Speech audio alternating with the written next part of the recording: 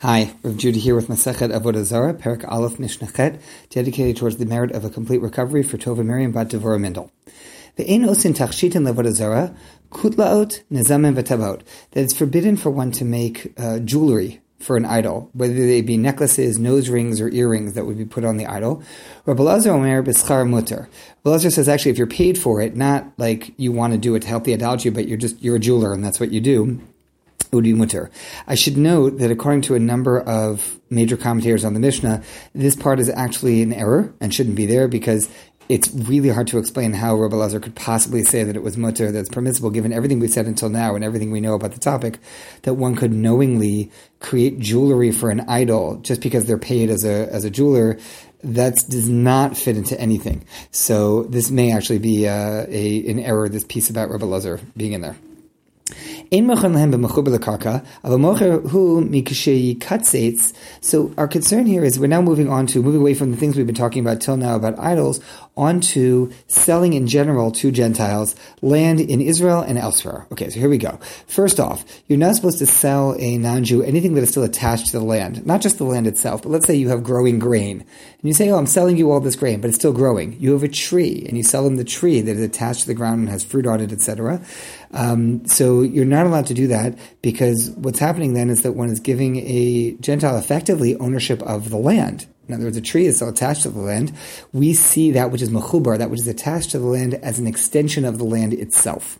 It means you could sell it once it's cut off. If the tree has been cut down for wood, if the fruit has been picked, if the grain has been harvested, now it's just a movable item. You're allowed to sell movable items. You can't sell to Gentiles. This is meant to be a land for the Jewish people. It doesn't mean that they can't necessarily live here. We'll get to that in a moment, and there's also a larger discussion. But to sell the land, no, that's not okay. But to sell them produce of the land, feel free. Rabbi Yehuda Omer mocher hu lo amanat lakos. Rabbi Yehuda says actually you could sell it on condition that it will be cut. Meaning, I'm selling you the grain that's growing now, the fruit that's on the tree, for when it is cut. So you're not really selling them the land. He says it's really a conditional, so that would be okay. Ein maskir lehem batim be'eretz Yisrael ve'ein tzarich lemar sadot. However, we don't lease out houses in Israel to a Gentile, lest, once you're leasing to them, they're a nice tenant, they get used to it, and then they offer to buy and you sell, and then boom, we just sold land of Israel to somebody not Jewish living here, as opposed to being a land for the Jewish people. So you can't rent out, and certainly you can't lease them fields. Fields have two problems. Number one, a field they might buy. Secondly, when a non-Jew rents a field, so that no longer will Trumot and Masra, will tithes be taken to be given to Leviim and Kohanim and the proper use of land for agricultural mitzvot. In Syria is Syria. It's areas that are immediately adjacent to Israel. In those areas, we still have a rabbinic mitzvah of taking tithes and Trumot.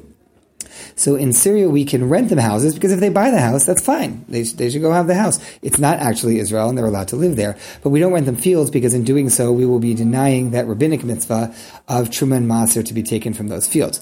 Ubechutz la'aretz, outside of Israel entirely, and not even adjacent to Israel, mocher lehem batim umaskir and sadot. We can sell them houses, and we can rent out fields. Divrei Rabbi Meir. That's Rabbi Meir's opinion, because there's nothing to worry about outside of Israel. Go for it.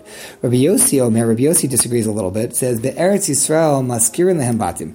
He says, in Israel, you actually can rent out houses, because we're not concerned that renting a house is going to lead to somebody selling the land of Israel, of a low setup, but not fields, because we still have the problem that if you rent out a field, Trumot and Masra, tithes will not be taken from this land of Israel that's supposed to have that. Uvesuria mochen batim umaskirin sadot.